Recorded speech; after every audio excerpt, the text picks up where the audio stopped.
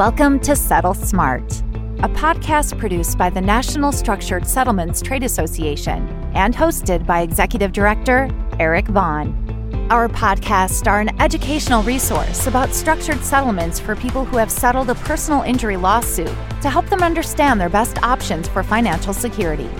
This can include you or a loved one who was injured in an automobile accident, injured on the job, or suffered from any number of injuries. We are here to help. We believe your injury settlement is your money, so keep it safe. Now, here's your host, Eric Vaughn. This is our first podcast, Settle Smart podcast for 2023. And I can't think of two people I would rather kick the year off with than two winners. And I mean that sincerely with what you've accomplished legislatively, but also with ABLE accounts across the country. So let me get started. If you don't mind, jump right into it. We have with us Eric Akhmonov, who's the National Director of the ABLE Today program, I understand. And you've launched, you developed this just last year. We'll have you talk a little bit about that. And we're really pleased to have with us the National Outreach Lead, Mark Raymond Jr. So let me get started with you, Eric. Would you just tell us a little bit about the work that you've been doing and how you got to the point where you've set up and established ABLE Today? What is ABLE Today? Yeah, well, as always, Eric, it's great to talk to you. It's great to work with NASTA. Going back to my days as the director of the Ohio program, working with NASTA has been a great partnership, obviously, both in our state and across the country. And last year, I was able to be hired to the National Association of State Treasurers, where I was tasked with developing and launching the first ever national outreach and partnership development program that's sponsored through NAST and in conjunction with all the ABLE programs in the country. As you know, and your members might know, the only place where all the ABLE programs all work together as a national alliance is the National Association of State Treasurers. And so we developed a new initiative, a new tool called ABLE Today. It's helping to raise the awareness and the brand of what ABLE accounts are. We do national partnership development, just like with NASTA. Instead of having you work with the 46 states in Washington, D.C., you can work through NAST, and we can help facilitate through our members, same as you and your great leadership do in NASTA, Eric. And then we also work to help to get more resources and more information out to the disability community. So we're a very robust, very small team, but we try to make a big impact. No question. A big impact is absolutely what you've accomplished, and with great opportunities coming in the years to come. Mark Raymond, you established something, and I'm going to make it sound like I know what it is, and I don't. The Split Second Foundation. Can you tell us a little bit about you and the Split Second Foundation, which I understand, though, a little bit supports greater access to healthcare services for people in the disability community? Yeah, so Eric, I had an accident in 2016 that left me a C5 quadriplegic. So I'm a full-time wheelchair user. In that first year, I just saw so many disparities for people with disabilities, right? Be it from transportation or lack of access to resources, community resources, and just healthcare in general. So we started the Split Second Foundation because anybody's life could change in a split second to provide and create resources to better benefit people initially in New Orleans, but now we're about to launch programs throughout Louisiana. And then I got a phone call from my buddy Eric here to help him with his outreach for ABLE. When he called me in June, he asked me one very specific question. He said, "Mark, have you ever heard of ABLE?" And I said, "No." What is ABLE, right? What are ABLE accounts? And he began to explain to me the legislation. And we've been doing this work ever since, but it's a part of my larger disability advocacy profile. And I just want to help. I want to be an asset to people. A lot of people don't, unfortunately, have this information.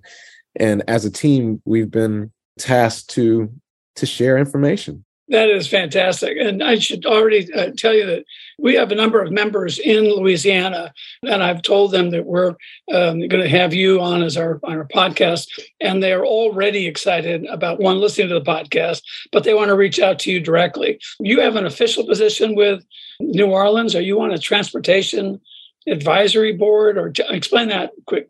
I am the chairman of the Regional Transit Authority in New Orleans. So you're really a powerful guy then. That's just what I don't know about powerful. I just do the work. I oversee the administration, operations, and maintenance of the multimodal transit agency that is positioned here in New Orleans. So buses, streetcars, ferries, and a paratransit operation. That's fantastic. Eric, can you give our members some, I'm afraid to admit, don't know an awful lot about ABLE accounts. So, for example, the law was initially established in 2014. How many ABLE accounts exist today? How much money is, if you will, under management in those accounts? So as of September 2022, we now have over 131,000 accounts and about $1.1 billion in assets under management across the 46 states and Washington, D.C. Something, Eric, we just launched and just published for the first time, and we'll hopefully be working with you to get information to your members, is that every single quarter from now on, NASA is going to publish the ABLE national data. So we'll be able to give that document to you, and if you could help share it with your members, that way every quarter they know exactly how many accounts and assets are in all the ABLE programs across the country. So these are tax-favored ABLE accounts. What do they allow or enable a disabled individual to pay for with these accounts? Mark, maybe you could weigh in because you're involved in all this directly. So the qualified disability expenses really relate to anything related to your disability, right? So rent, transportation, medical bills, medical equipment, medical or accessibility technologies. And that's if you're leaning towards using the account to pay for things directly. You can also use the account as a savings account or an investment account. The beauty in that flexibility is it gives people the opportunity to save if they want to buy a home or really just plan for their financial future. Do the amounts that go into ABLE account, do they in any way, are they affected by or do they affect the availability of means-tested benefits, supplemental security income, Medicaid? Are those benefits protected even if you do have this account set up? The big one that we always point out, and we provide lots of information, including on our ABLE Today National ABLE presentation, is the fact that once the accounts reach $100,000, monies in the account can then start counting toward your SSI, means tested benefit program. For Medicaid, there is no limit. You can have as much money in the account as possible, and it will not affect your Medicaid benefits. I live and work in Washington, D.C., and I have to admit that I'm a lobbyist, which doesn't help me make a lot of friends. And I know how hard it is to introduce legislation, secure support for legislation, and then get something passed. It's not easy. You all did it. The Able Age Adjustment Act passed by Congress overwhelmingly with support and signed into law by President Biden.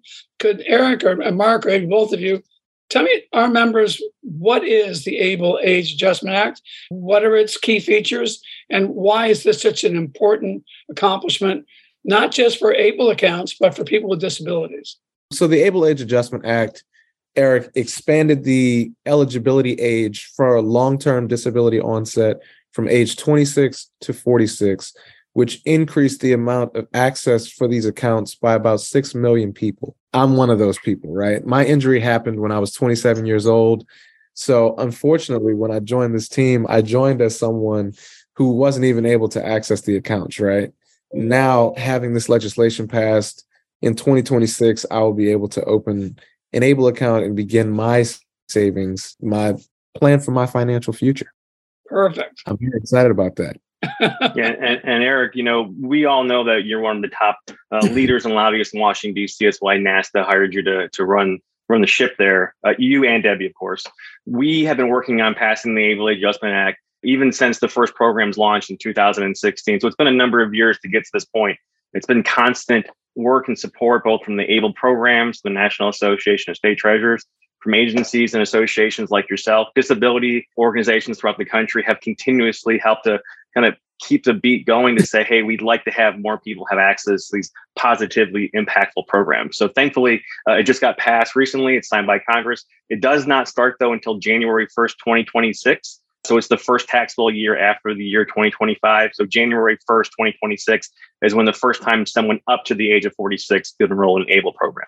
It is a huge accomplishment, and it's greatly needed. I know Eric knows this, Mark, that our members, as I mentioned earlier, work with very seriously, profoundly injured people, and that have a tortious claims settlement, that we can take those settlement dollars and help meet healthcare, medical needs, living needs for the rest of their lives.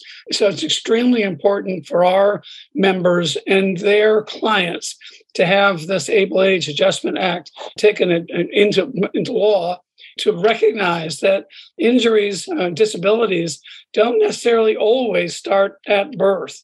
They can start when you're 27 years old, Mark, as you just mentioned, and to have an arbitrary number like that qualifying for this account, I think is a fabulous new development, both for people with disabilities, people that we work with who have become newly disabled. Mark and Eric, let me ask you a question, though, and this troubles me as an advocate. I'm not seeing anywhere near the amount of enthusiasm, interest, sign up that there should be. It almost seems like ABLE accounts are the best kept secret there is. How do you break that logjam? Yeah, Mark and I come from two different places, and I hope Mark can weigh in after me. The only reason why I'm going first is because I've been doing outreach since our Ohio program launched in 2016. I've been on the road.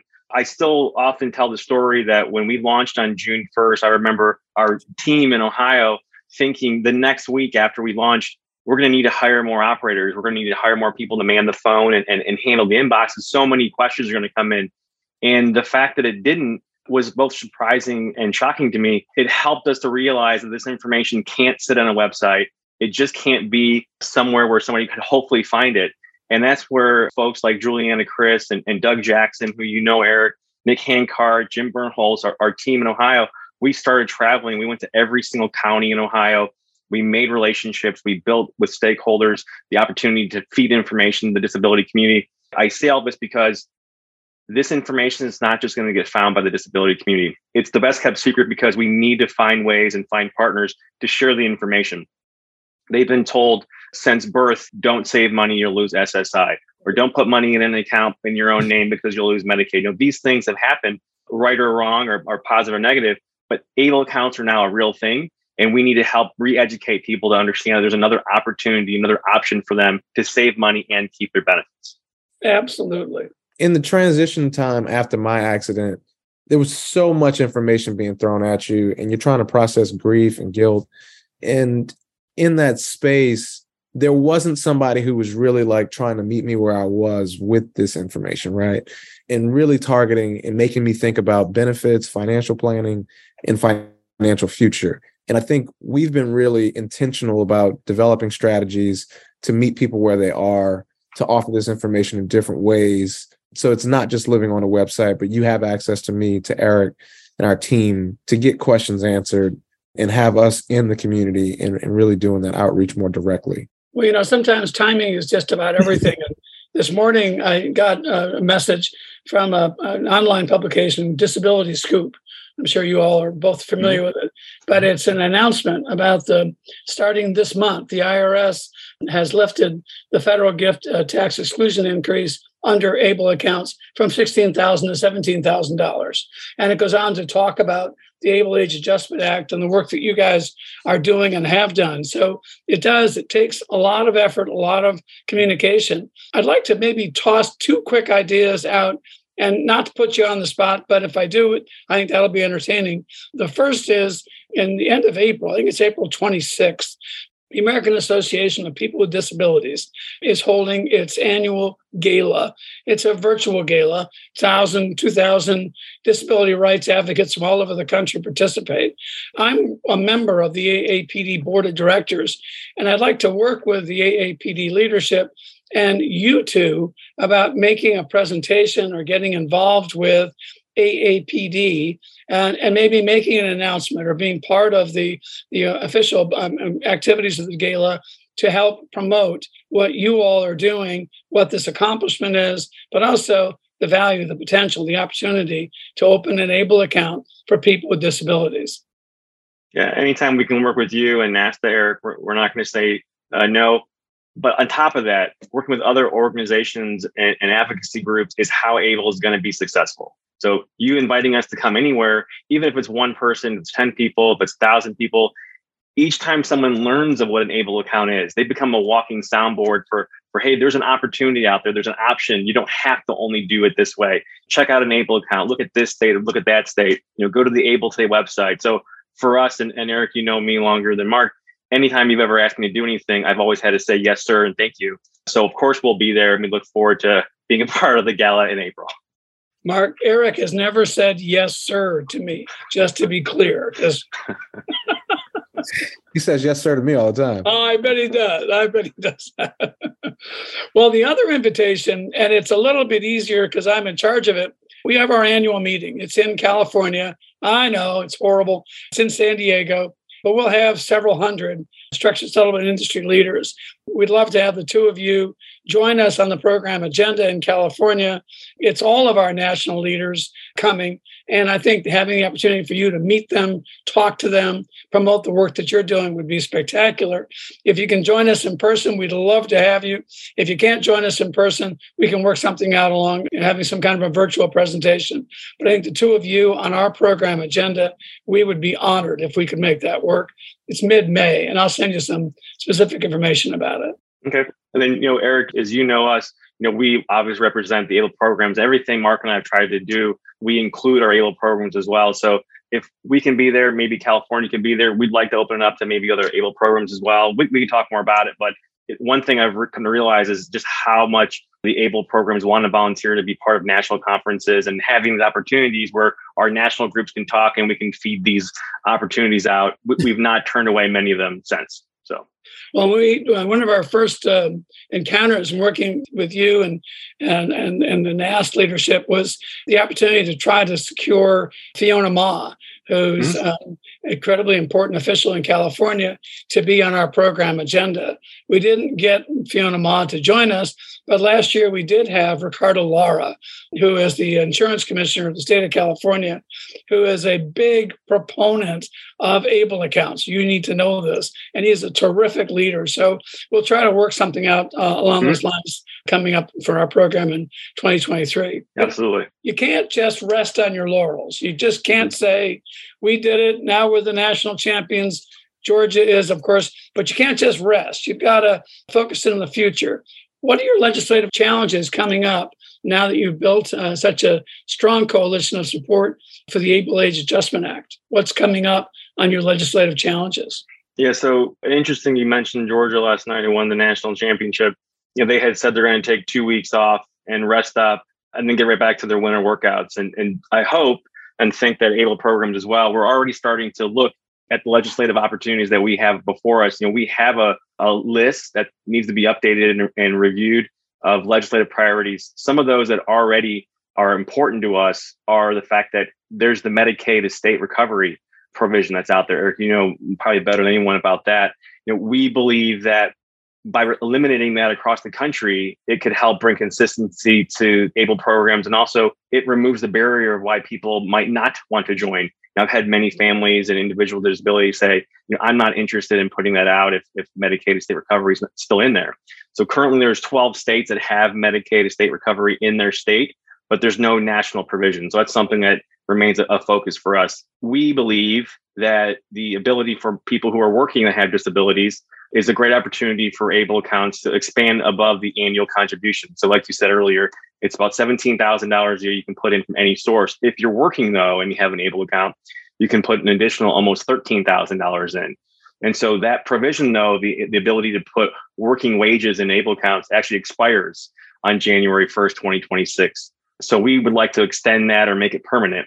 One other piece, what connects back into the NASTA relationship, is the fact that we would like to have the ability to either do away with the annual contribution limit altogether or increase it even higher and include possibly a lump sum contribution. So, for example, if someone were to receive $50,000 or $100,000 in a settlement, or maybe it's greater than that, that they'll be able to put this legal settlement, this court order settlement in the ABLE account differently than an annual contribution. So those are just a couple of the priorities that we've had already. We need to tweak them and review them and kind of see what else is out there. But those are 4 tremendous opportunities for us to continue making ABLE accounts better and updating them, making them more attractive to people with disabilities across the country. Well, that's incredibly exciting and something, has enormous support from our members and the community that we work with. We don't see ABLE accounts as a way for structured settlement consultants of the industry to make money. That's not the objective. It's how to make the settlement funds that have been settled, have been delivered, are made available to a newly disabled or seriously injured person, help strengthen their own ABLE account. I think that's a terrific opportunity. We'd love to, as you very well know, like to work with you on that. And we are meeting with Senator Casey in a couple of weeks. I know he's your senior champion on Capitol Hill. He's one of our strongest supporters, along with Senator Wyden from Oregon. So people understand, support, encourage the establishment of ABLE accounts. People understand, support, and encourage the tax-free advantages of a structured settlement. Marrying those 2 programs together, I think, can only strengthen ABLE accounts, add more people who might have an interest in opening these accounts, and help people live stronger, more efficient, more independent lives under the conditions you all are establishing, which are so impressive. One of the best parts about having the structured settlement, lump sum option is the fact that the monies can go into the ABLE account for a person with disability to use today, not for years in the future, not planning down the road, but they'll have access to it for their expenses of their daily life today in the present. And that's one of the best parts of hopefully updating it to include lump sum payments. Mark, I don't know if there's other ideas from you. My director just summed it up perfectly, Eric. Well, we work with about 35,000 people a year and their families who are dealing with the most traumatic experience any of us can ever imagine. A husband, a wife, a child suffering with and dealing with a serious personal and physical injury. The ability, as Mark, you said this perfectly a little bit ago, in the face of all that trauma, to have people around you that can say, we're going to work on this together. We're going to help you work through these programs together. And one of those tools in the toolbox, if you will, establishing an ABLE account and the flexibility that provide you and your family, I think has got some great long-term potential. And we're looking forward to working with you both on that. Yeah, and already, just in case your members didn't know, in that lump sum priority for us, we actually have listed structured settlements as part of that inclusive terms of those examples of where the lump sum would come from. So we very much believe in what structured settlements provide people with disabilities and their families, and we appreciate the partnership from NASA and support to hopefully get that money from the structured settlement into the ABLE accounts they can use. So we very much looking forward to working with you, and it might take a long road, but between you and Mark, I think I'm in good hands. Mark, do you agree? I would agree. I would absolutely agree. Eric Vaughn, the hands are better with you than this director. Well, you two make a fabulous team, and there's no question why you're being successful, and your enthusiasm is infectious. I hope we can make something work between you two and the American Association of People with Disabilities, and I sincerely hope we can encourage you to join us at the 2023 NSSTA annual meeting, and I'll get a letter of invitation out to both of you directly. Eric, thank you on behalf of NASTA. Obviously, we look forward to working with you and having you join our working groups. And for your members out there, if they're in smaller chapters or different support groups, I just want to leave with you. Mark and I and our team are available to do presentations. We can connect you with the ABLE programs in your state. So if you're looking for an ABLE expert to come provide information and help answer questions, reach out to Eric or email us. We're happy to do a presentation. We do them at night. Obviously, people work both day and night. So if we need to schedule something for the evening, we're available to do that. I hope you don't mind that I'm going to take full advantage of both of you, and we're going to provide, as part of this podcast, your direct email addresses, home phone numbers, favorite color. I'm kidding. We'll just make sure people know if they want to reach out to you, Mark, they will directly. And Eric, they've been doing that to you for quite some time. I want to thank you both very much on behalf of NSSTA and the Settle Smart podcast. I don't ever get a chance to look at this when it's ready to go out and get presented, but I'll make sure the two of you do and make sure we've covered the issues adequately and treated you both as the serious professionals that you are. So thank you both very, very much. Thank you, Eric. Thank you, Debbie. Thank you, Eric. And thank you, Debbie, for having us. She runs the show. Yep. Eric's a great director. See you then. Thanks, guys. Thank you. See you, Eric. Take care.